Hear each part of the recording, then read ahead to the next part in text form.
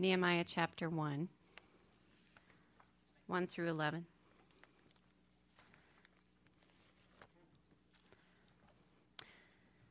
The words of Nehemiah, the son of Hachaliah. It came to pass in the month of Kislev, in the 20th year, as I was in Shushan, the citadel, that Hanani, one of my brethren, came with men from Judah. And I asked them concerning the Jews who had escaped, who had survived the captivity, and concerning Jerusalem. And they said to me, the survivors who were left from the captivity in the province are there in great distress and reproach. The wall of Jerusalem is also broken down, and its gates are burned with fire. So it was when I heard these words that I sat down and wept and mourned for many days. I was fasting and praying before the Lord of heaven, and I said, I pray, Lord God of heaven, O great and awesome God, you who keep your covenant and mercy with those who love you and observe your commandments. Please let your ear be attentive and your eyes open, that you may hear the prayer of your servant, which I pray before you now, day and night, for the children of Israel, your servants, and confess the sins of the children of Israel, which we have sinned against you. Both my father's house and I have sinned. We have acted very corruptly against you, and have not kept the commandments, the statutes, nor the ordinances, which you have commanded your servant Moses. Remember, I pray, the word that you commanded your servant Moses, saying, if you are unfaithful, I will scatter you among the nations. But if you return to me and keep my commandments and do them, though some of you are cast out to the farthest part of the heavens, yet I will gather them from there and bring them to the place which I have chosen as a dwelling place for my name. Now these are your servants and your people, whom you have redeemed by your great power and by your strong hand. O Lord, I pray, please let your ear be attentive to the prayer of your servant and to the prayer of your servants who desire to fear your name. And let your servant prosper this day, I pray, and grant me mercy in the sight of this man, for I was the king's cupbearer. Thank you, Tracy. As you could see, we are beginning a series in Nehemiah. It may not be eminently obvious, but it will be as we go along here. And I have read Nehemiah. I'm sure just about everybody here has also. I preach from Nehemiah. And this time as I prepared, I felt like the Lord was grabbing me. And I've come away with a sense of awe of what I believe He wants to communicate to us. And so I ask that as we pray, that you do your best not to look at the pot of clay here, but that you endeavor simply to say, Lord, you have a good word for me here. And I want to hear it, and furthermore, I want to take it and embrace it and apply it. So would you do that as we pray? And we'll get started with that.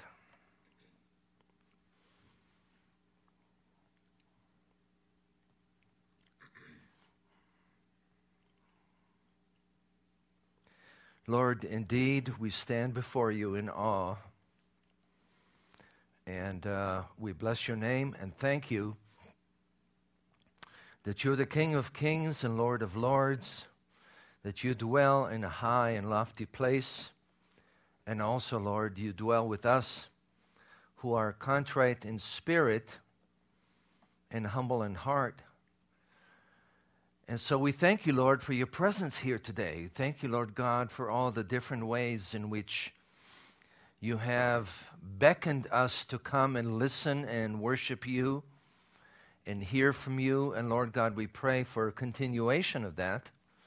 We pray, Lord God, that you would speak to us through your word.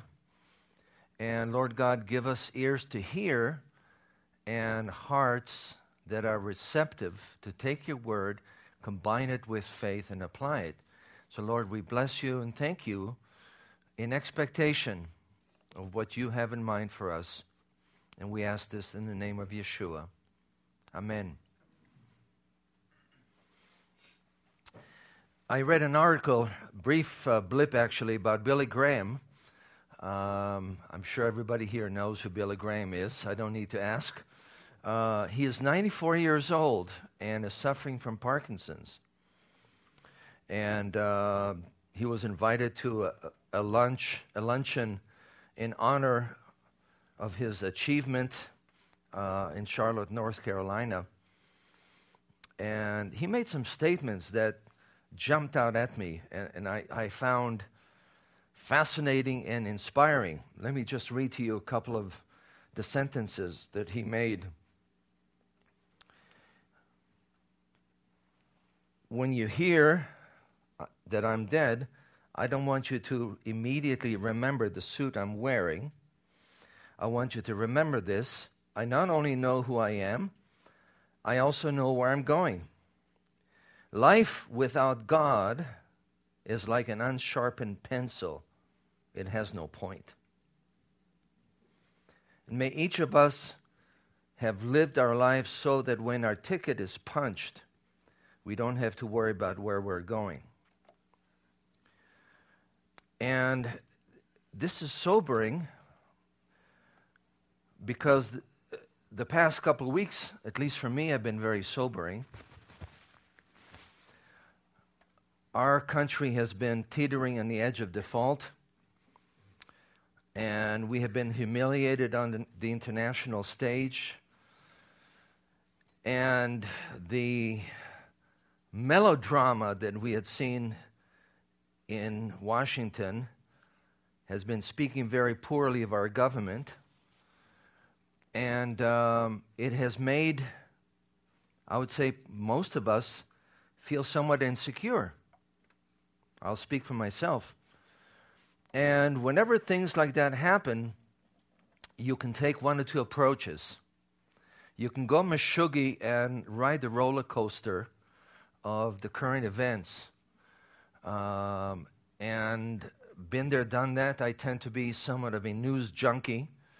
But, you know, the older I get, the more I realize that through the ups and downs of life, what is constant is the Lord's chesed, the Lord's covenant love, and His control. And so we can either choose to obsess about the facts on the ground, and we have to deal with them, or we can make a determined effort to go deeper with God and do our Father's business. And I would say, I think I'm speaking for most of us here, that this is our commitment, is to go deeper with God and to be more fully engaged in the Father's business. That's what the outreach to 16th Street Mall was about. It wasn't revolutionary. We didn't see hundreds and thousands of people come to know Yeshua. It was quite a challenge because on one side of us we had this fellow who was dressed like a robot, a clown, who was yelling and trying to get people's attention. On the other side of us, we had a couple who were doing magic that seemed to be on the darker side. And here we were endeavoring to worship the Lord and praise Him and invite people to come, not so much to Yeshua Tzion, but to come to Yeshua. And you may have talked to people, you may have heard some of the stories, but the bottom line is we came away jazzed. Not because of us, but because we clearly saw the hand of God. The Lord made things happen. Amen. And people were drawn by the dancing, the blowing the shofar, but most of all by the Spirit of God. We don't know all that took place in people's hearts. It's not for us to determine. but it opened our eyes to see once again afresh the fact that the harvest field is so vast. You know, Yeshua tells us in Matthew, look around and see that the fields are white unto harvest. They're prepared for harvest. And you can either look at that and say, Lord, forget it. You know, as I pointed out from time to time, we live in godlessville.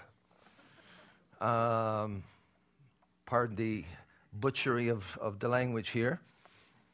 Where Joy and I live, you've got the Planned Parenthood clinic, you've got the hippie shack, and you have a number of so-called adult entertainment venues. But God is firmly in control. And we can either take the attitude that we curse the darkness, or we can hold up a candle. And that is what Yeshua instructed us to do. Let your light shine that people would see your good works and glorify your Father who is in heaven. Again, we can either obsess with facts on the ground, or we can determine to see God's perspective, God's reality, and press in that direction. And what we're seeing in Nehemiah is such a wonderful example of a man of God who is confronted with awful reality, awful news, and instead of spinning out of control, we see that Nehemiah makes a beeline for God and chooses to sit, to hear from God, and to engage in doing God's business. This prayer that we're seeing in Nehemiah chapter 1 is one of the great intercessors' prayers that we find throughout Scripture. And by the way, Nehemiah is clearly a praying man. We see that not only in chapter 1, we see it throughout the book. Ever so often he'll stop and say, Lord, I really need your help.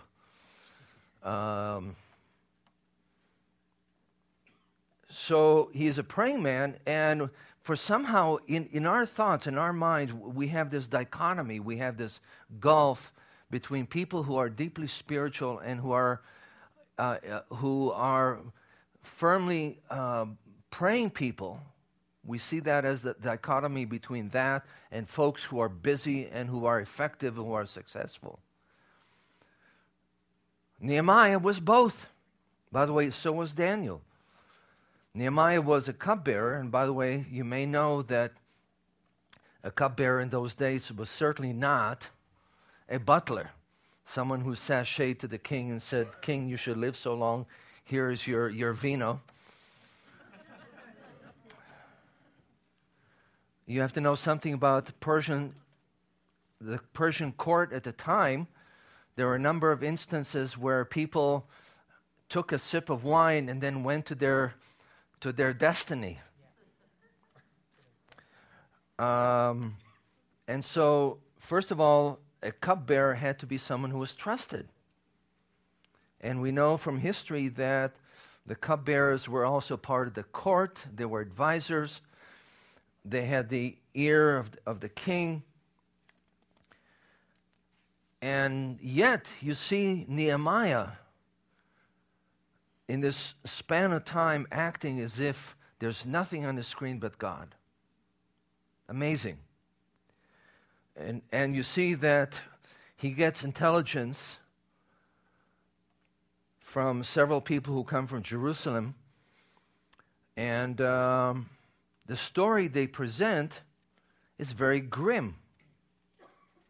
Verse 3, the remnant there in the province who survived the captivity are in great distress and reproach.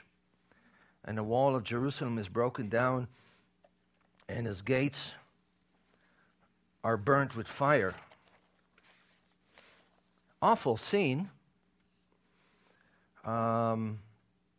Jerusalem was destroyed, the temple was destroyed, the majority of the population had either died or was exiled, was a horrible and traumatic period of time for the nation of Israel.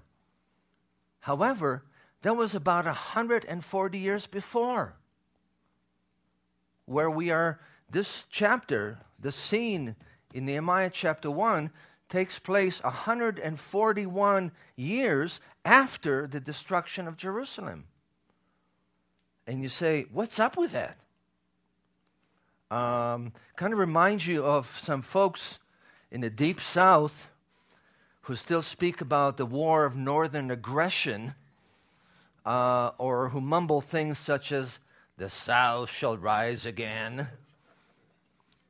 And I would say for most of us, our inclination is to say, build a bridge and get over it.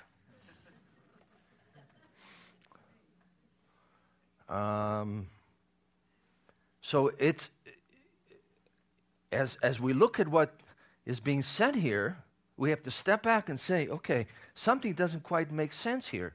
Because the language here is very raw, very fresh, as if this is something that had just happened. It speaks about captivity and the folks who survived the captivity. Now, here's a bit of reality. A, it happened 141 years before.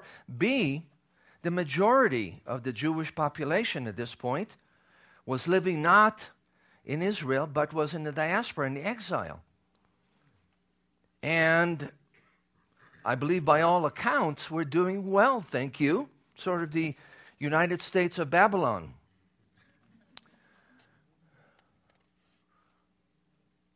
And Nehemiah was doing well. He had absolutely no reason to get bent out of shape about something that happened 141 years or so ago. Why does Nehemiah respond in such a manner? Look at verse 4. When I heard these things, I sat down and wept and mourned for days. I was fasting and praying before the God of heaven. When you compare verse 1 of this chapter with verse 2, you see that the period of time that Nehemiah spent praying was probably the majority of 4 months. Now, we certainly don't know what he was doing when. In other words, when he was weeping, when he was fasting, when he was praying, when he was going about taking care of business and praying to God while he had coffee breaks and lunch times and et cetera, et cetera.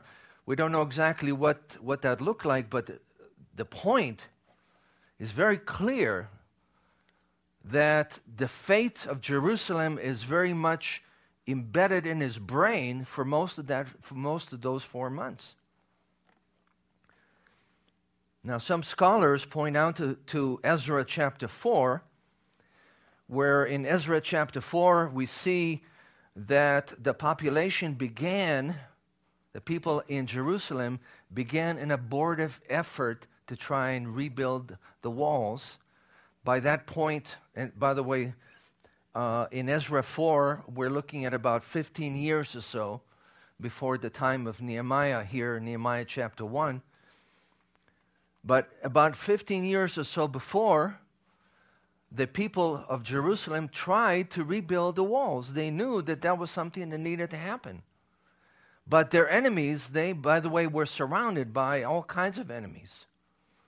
Samaritans and Moabites and so on and so forth. They were able to get a hold of the king, Artaxerxes, and kind of tweaked the king, kind of manipulated him. How were they able to manipulate the king? Well, there were from time to time revolts, and what the Samaritans were doing is they said to the king, hey, you see those Jews over there? They're a rebellious bunch. And you better make sure that they don't rise up, because then they will rebel against you and you would lose your money, your taxes, dineros. And Artaxerxes bought it. And he sent them a response saying, yes, you're right, those Jews are... And I'm telling the governor to put a stop to their rebuilding process. And so nothing happened at that point.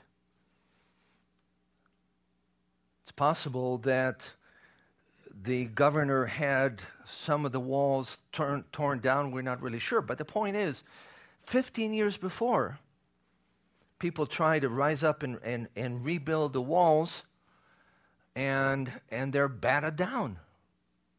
And oh, by the way, it is the same king that Nehemiah is serving. So Nehemiah is aware of the fact that having the walls rebuilt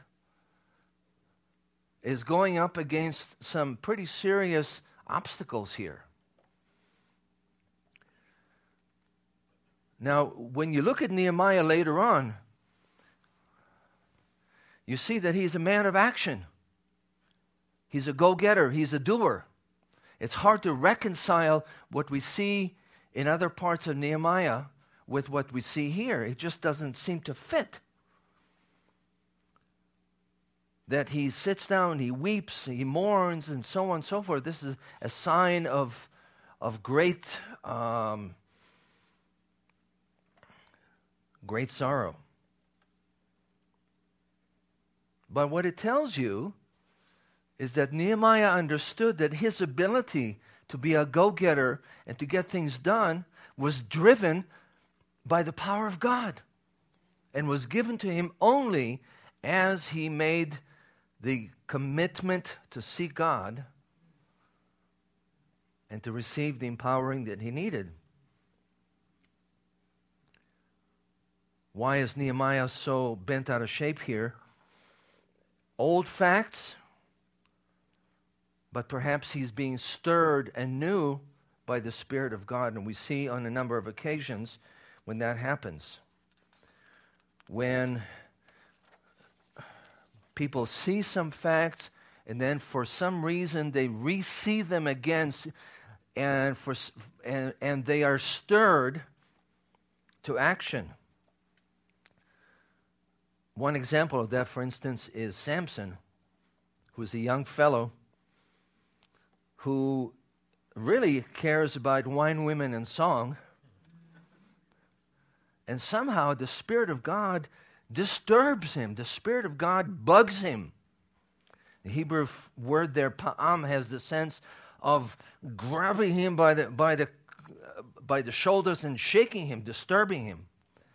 And that's what gets Samson going. And perhaps you have some kind of a process where God really gets a hold of Nehemiah and tells him that things are not right and they need to change.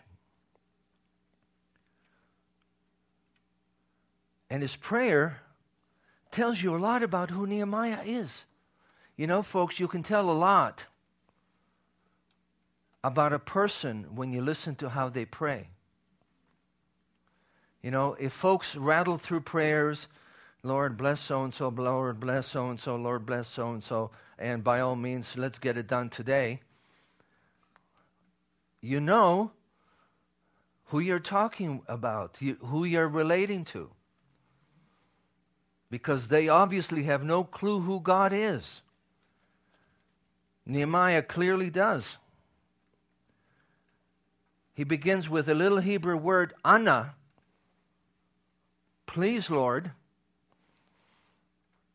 And then he doesn't say what he wants God to do until the very end of the prayer.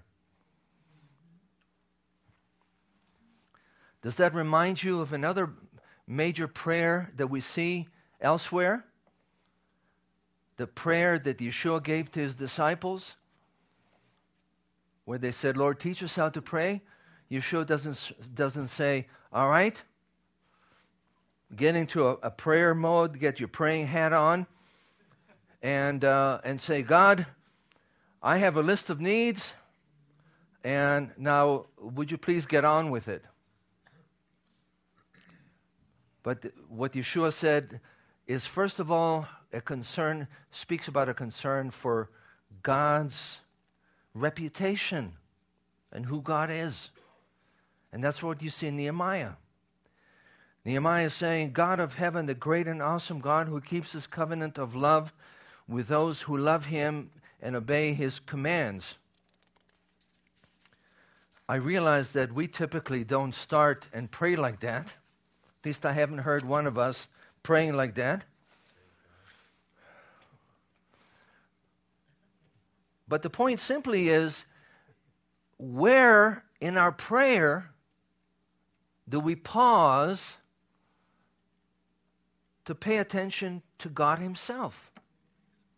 We're so colored with our need that somehow when we find a moment to pray, we say, God, I'm really struggling today, or he is struggling, or she is struggling, and there's this big load, and would you please kick into action?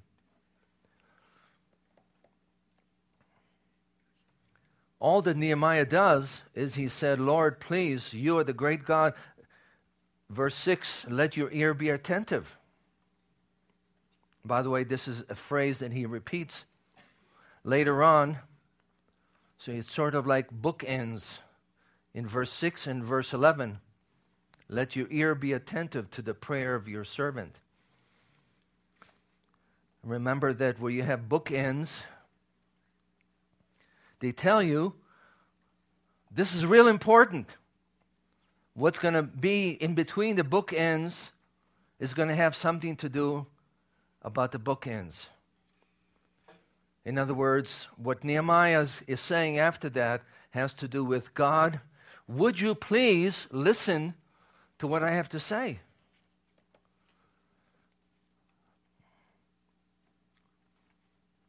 How many times do we have that kind of a perspective? Think about it. It is wonderful and precious that we today understand the love of God, that we understand passages such as Hebrews 4, where we're told to come boldly before the throne and sit in Abba's lap. And that's part of the picture. But folks, like any good lie, a good lie has an element of truth. It doesn't give the rest of the picture. And so because all we are told and all we believe is the fact that Abba Father is waiting for us, which he is, at the same time we have absolutely no clue. We don't connect with the fact that how amazing and how holy and how beyond our understanding he is.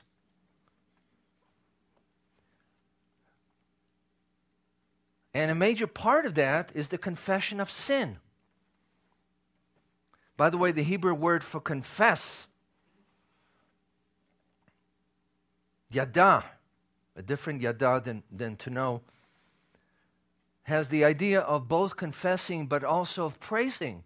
So what does that tell you? It tells you that you first of all come and you praise God, you give thanks to who he is, you get who you're talking to, and then in process of praising him, you realize, oops, God, yes, I get it. I've blown here, and I have sinned, and take it. Please forgive me, please cleanse me, heal me of that junk. I want to be holy like you are. But it begins, first of all, with a grasp of who God is.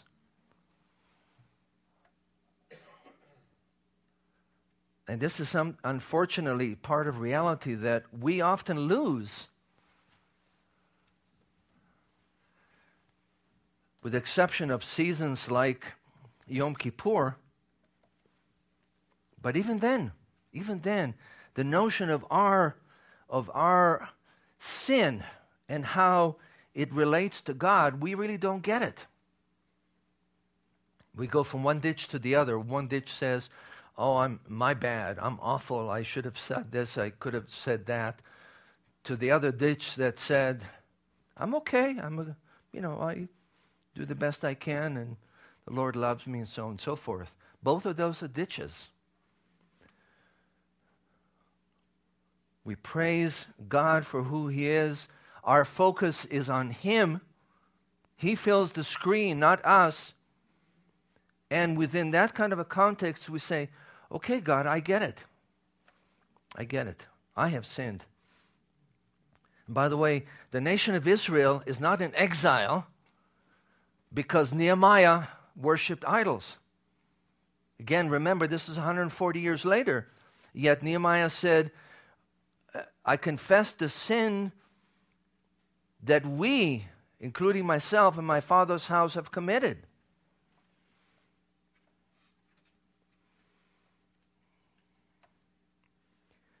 If you listen to someone praying and there's no grasp of his or her sin, then you know God has got some serious work to do on that person. And by the way, what you find here is a progression of words that have to do with sin. First of all, chet is the missing of the mark. It's an archery word.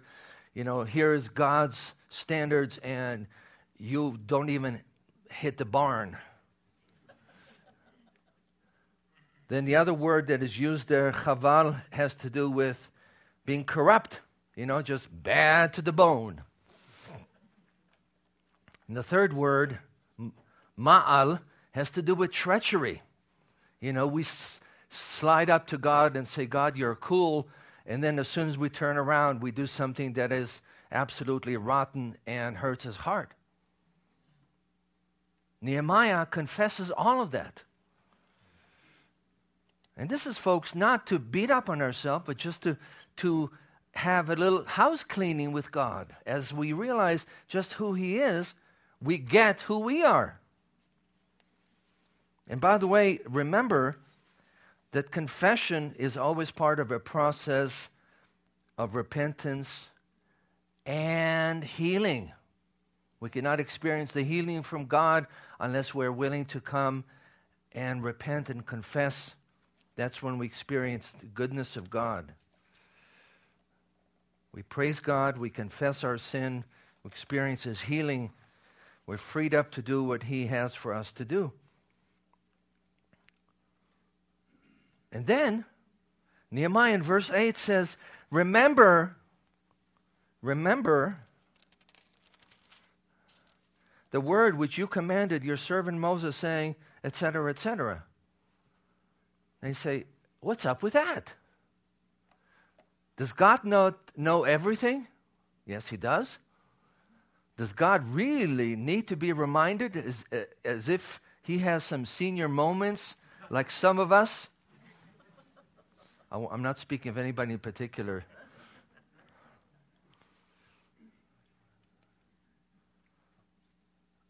No, He doesn't need to be reminded. But Nehemiah does what all the great intercessors in Scriptures say. That is simply, Lord, yes, our sins are ugly, but we are your kids. We're your servants. Remember, Lord. For some reason that we don't understand, you've selected us. You've selected us. You could have chosen a whole bunch of other people. And no, I'm not going to get into predestination here. You've selected us. You tapped us on the shoulder. You brought us out of the muck.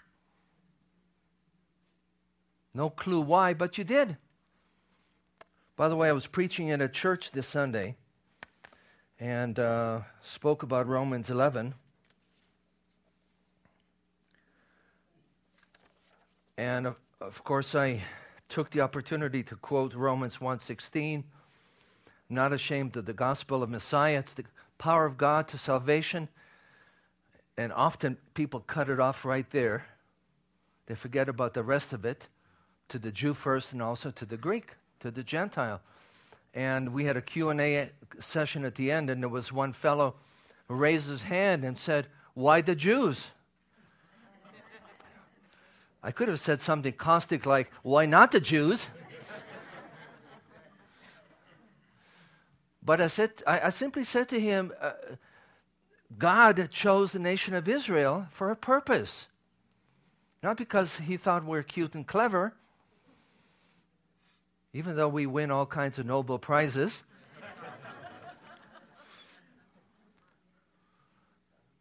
God chose us for a functional purpose. That is to be a light to the nations. Just like, folks, every one of us here who is a follower of Yeshua, who knows God and is in relationship with God, hasn't been placed here on earth just to do our own thing, but to fulfill the functional purpose that God has given us, the gifts and calling that God has given us. Well, the gentleman more or less saw that. But that's what Nehemiah says, "Lord, remember, we are your people, your servants." Then he comes back again, "Lord, please, would you listen, let your ear be attentive to the prayer of your servant." Again, we don't know where in the process of 4 months this was. And finally, at the end of this verse, he gives the request. I would have lost my patience long before that. My request would have been way up there at the top somewhere. He says, "Give your servant success today. Hatzlichana.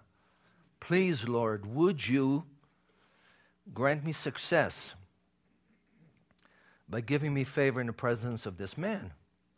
Nehemiah knew who he was dealing with. You come into the presence of one of these guys, if you twitch funny and you don't please the king, they say, "Well, let's separate his neck from the rest of his body."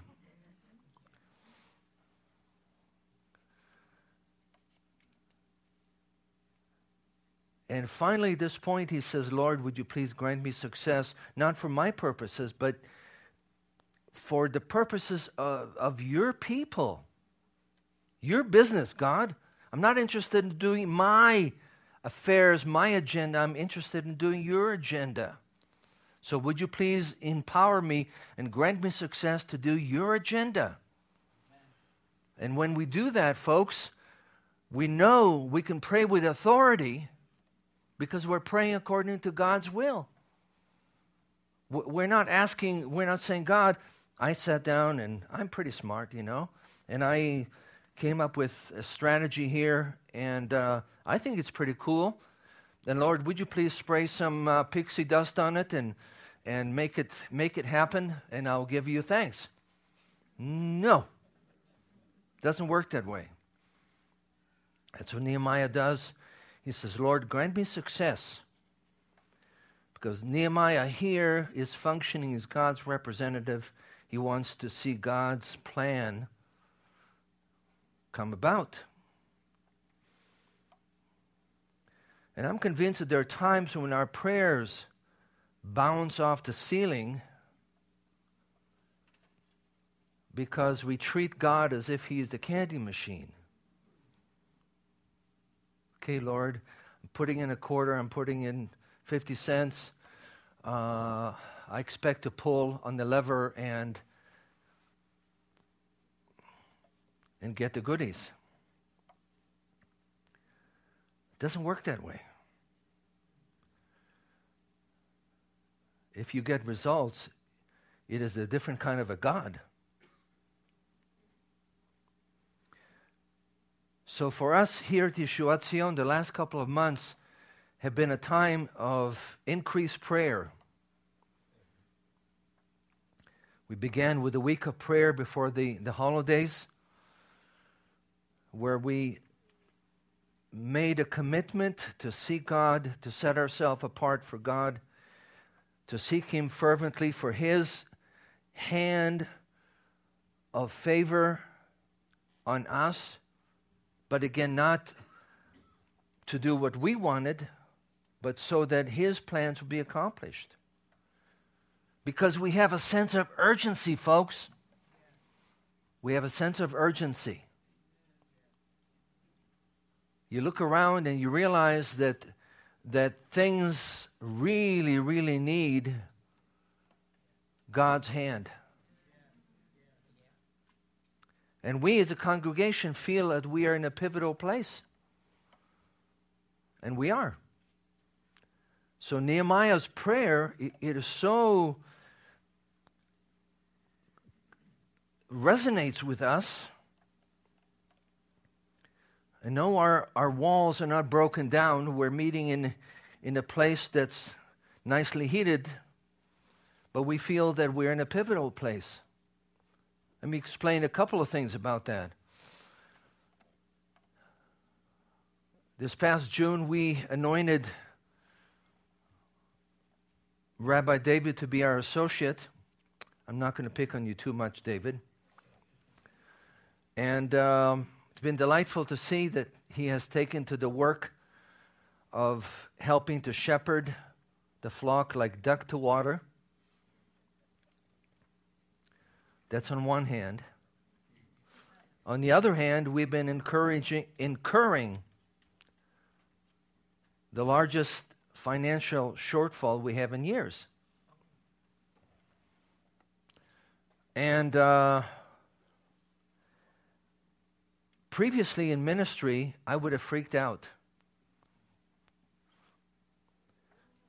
And I'm not going to stand here and tell you that I've been cool, calm, collected every single moment, 24/7.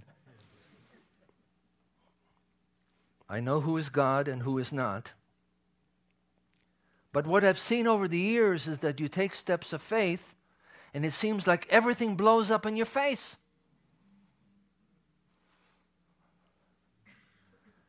It's clearly indicative of the fact that you take steps of faith and you get tested. God wants to see if you really mean business, or if you're going to do one of these things, oops, it's last night's pizza.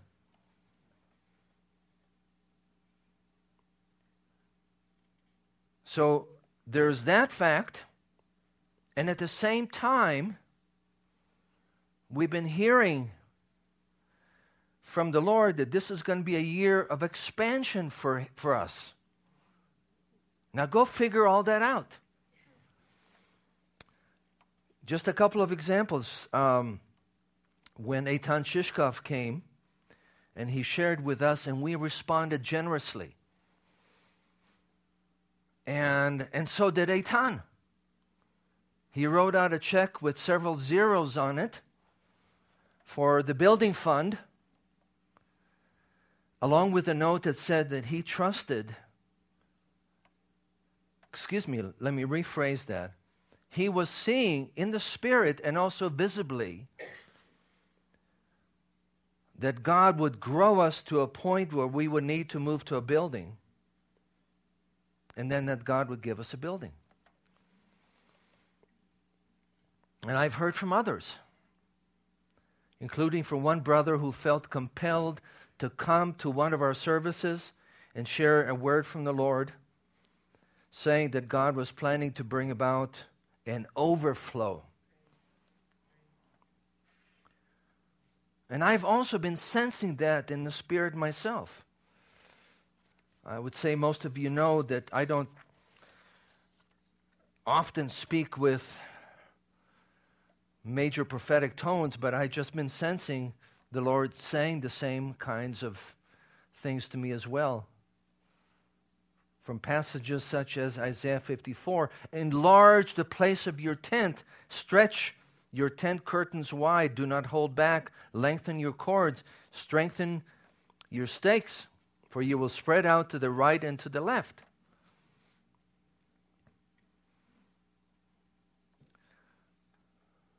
So what do you do with that?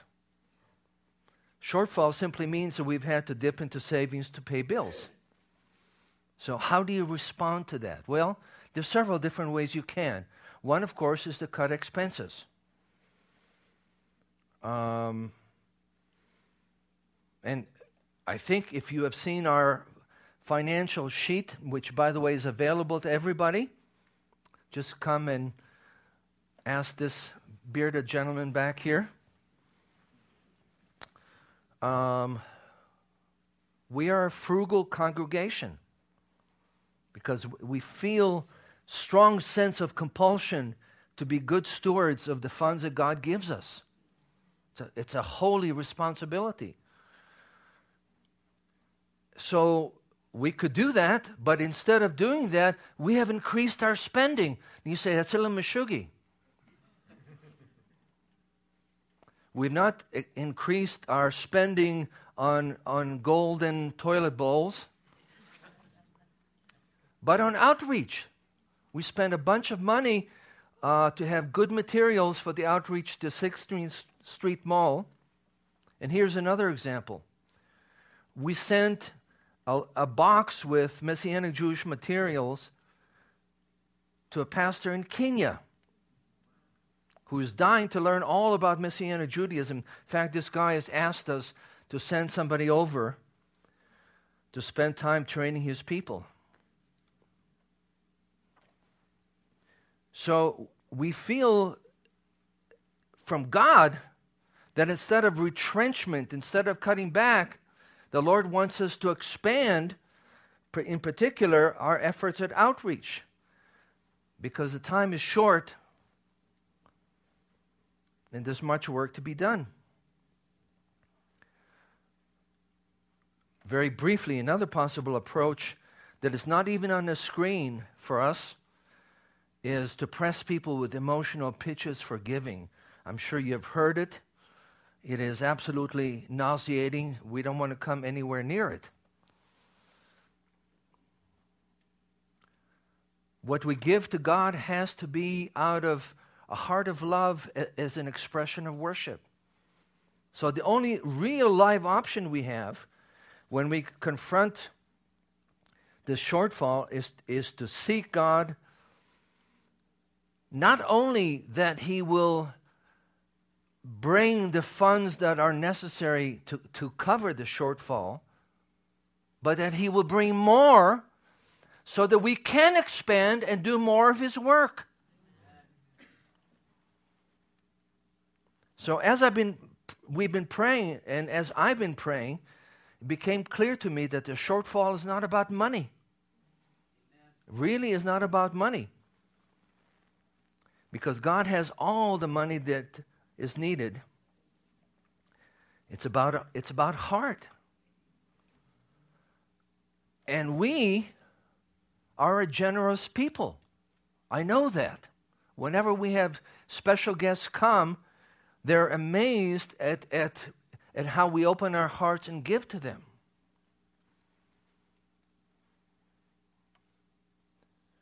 And yes, I'm aware of the fact that we've had a bunch of folks who have been unemployed or underemployed.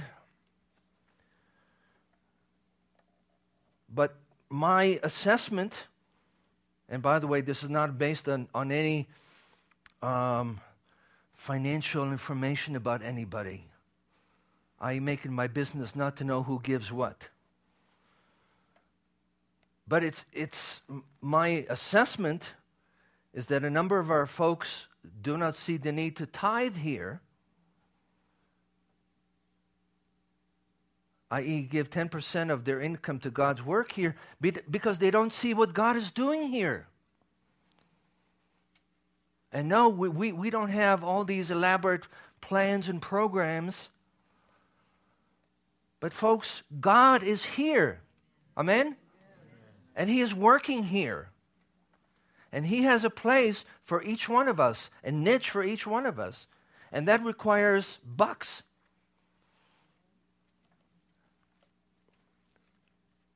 And we believe that part of the plan that God has for us is that we will move into a building of our own, not so that we can exalt ourselves, but that we can more fully do what God has called us to do. And perhaps you look around, you come each Shabbat and you say, this is a small congregation meeting in someone's basement, hidden,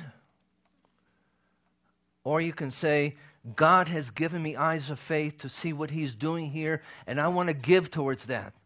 I want to tithe towards that.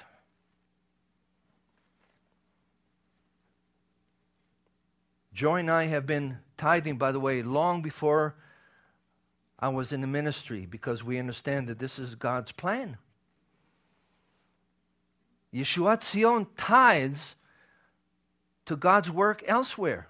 10% of what comes in goes out to support other ministries. So again, this is really not about money, folks. This is about eyes of faith to see what God is doing and to understand what He has for each one of us and how He wants us to follow in those tracks. By the way, if Yeshuat Zion is your spiritual home,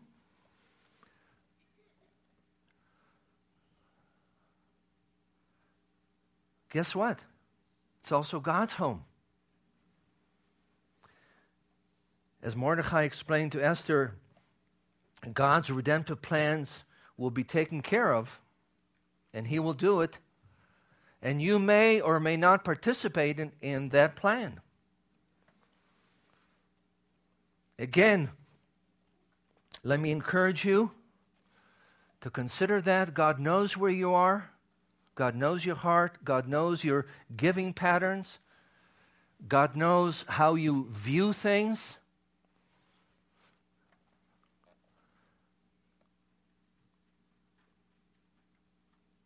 Let me challenge you to simply say, God, give me eyes of faith to see what you're doing here. Give me eyes of faith to see where I belong, how I fit, what is the plan that you have for me, the niche of nurture and the niche of service that you have for me here. Money is just one part of it. Giving, first of all, begins with giving of ourselves. And this time, I'm not going to ask anybody to stand or raise your hand, do any of that.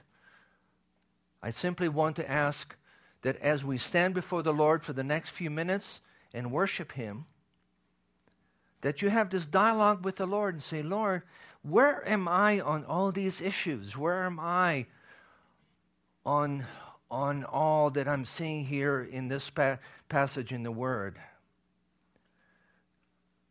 Am I seeing where the shortfall is?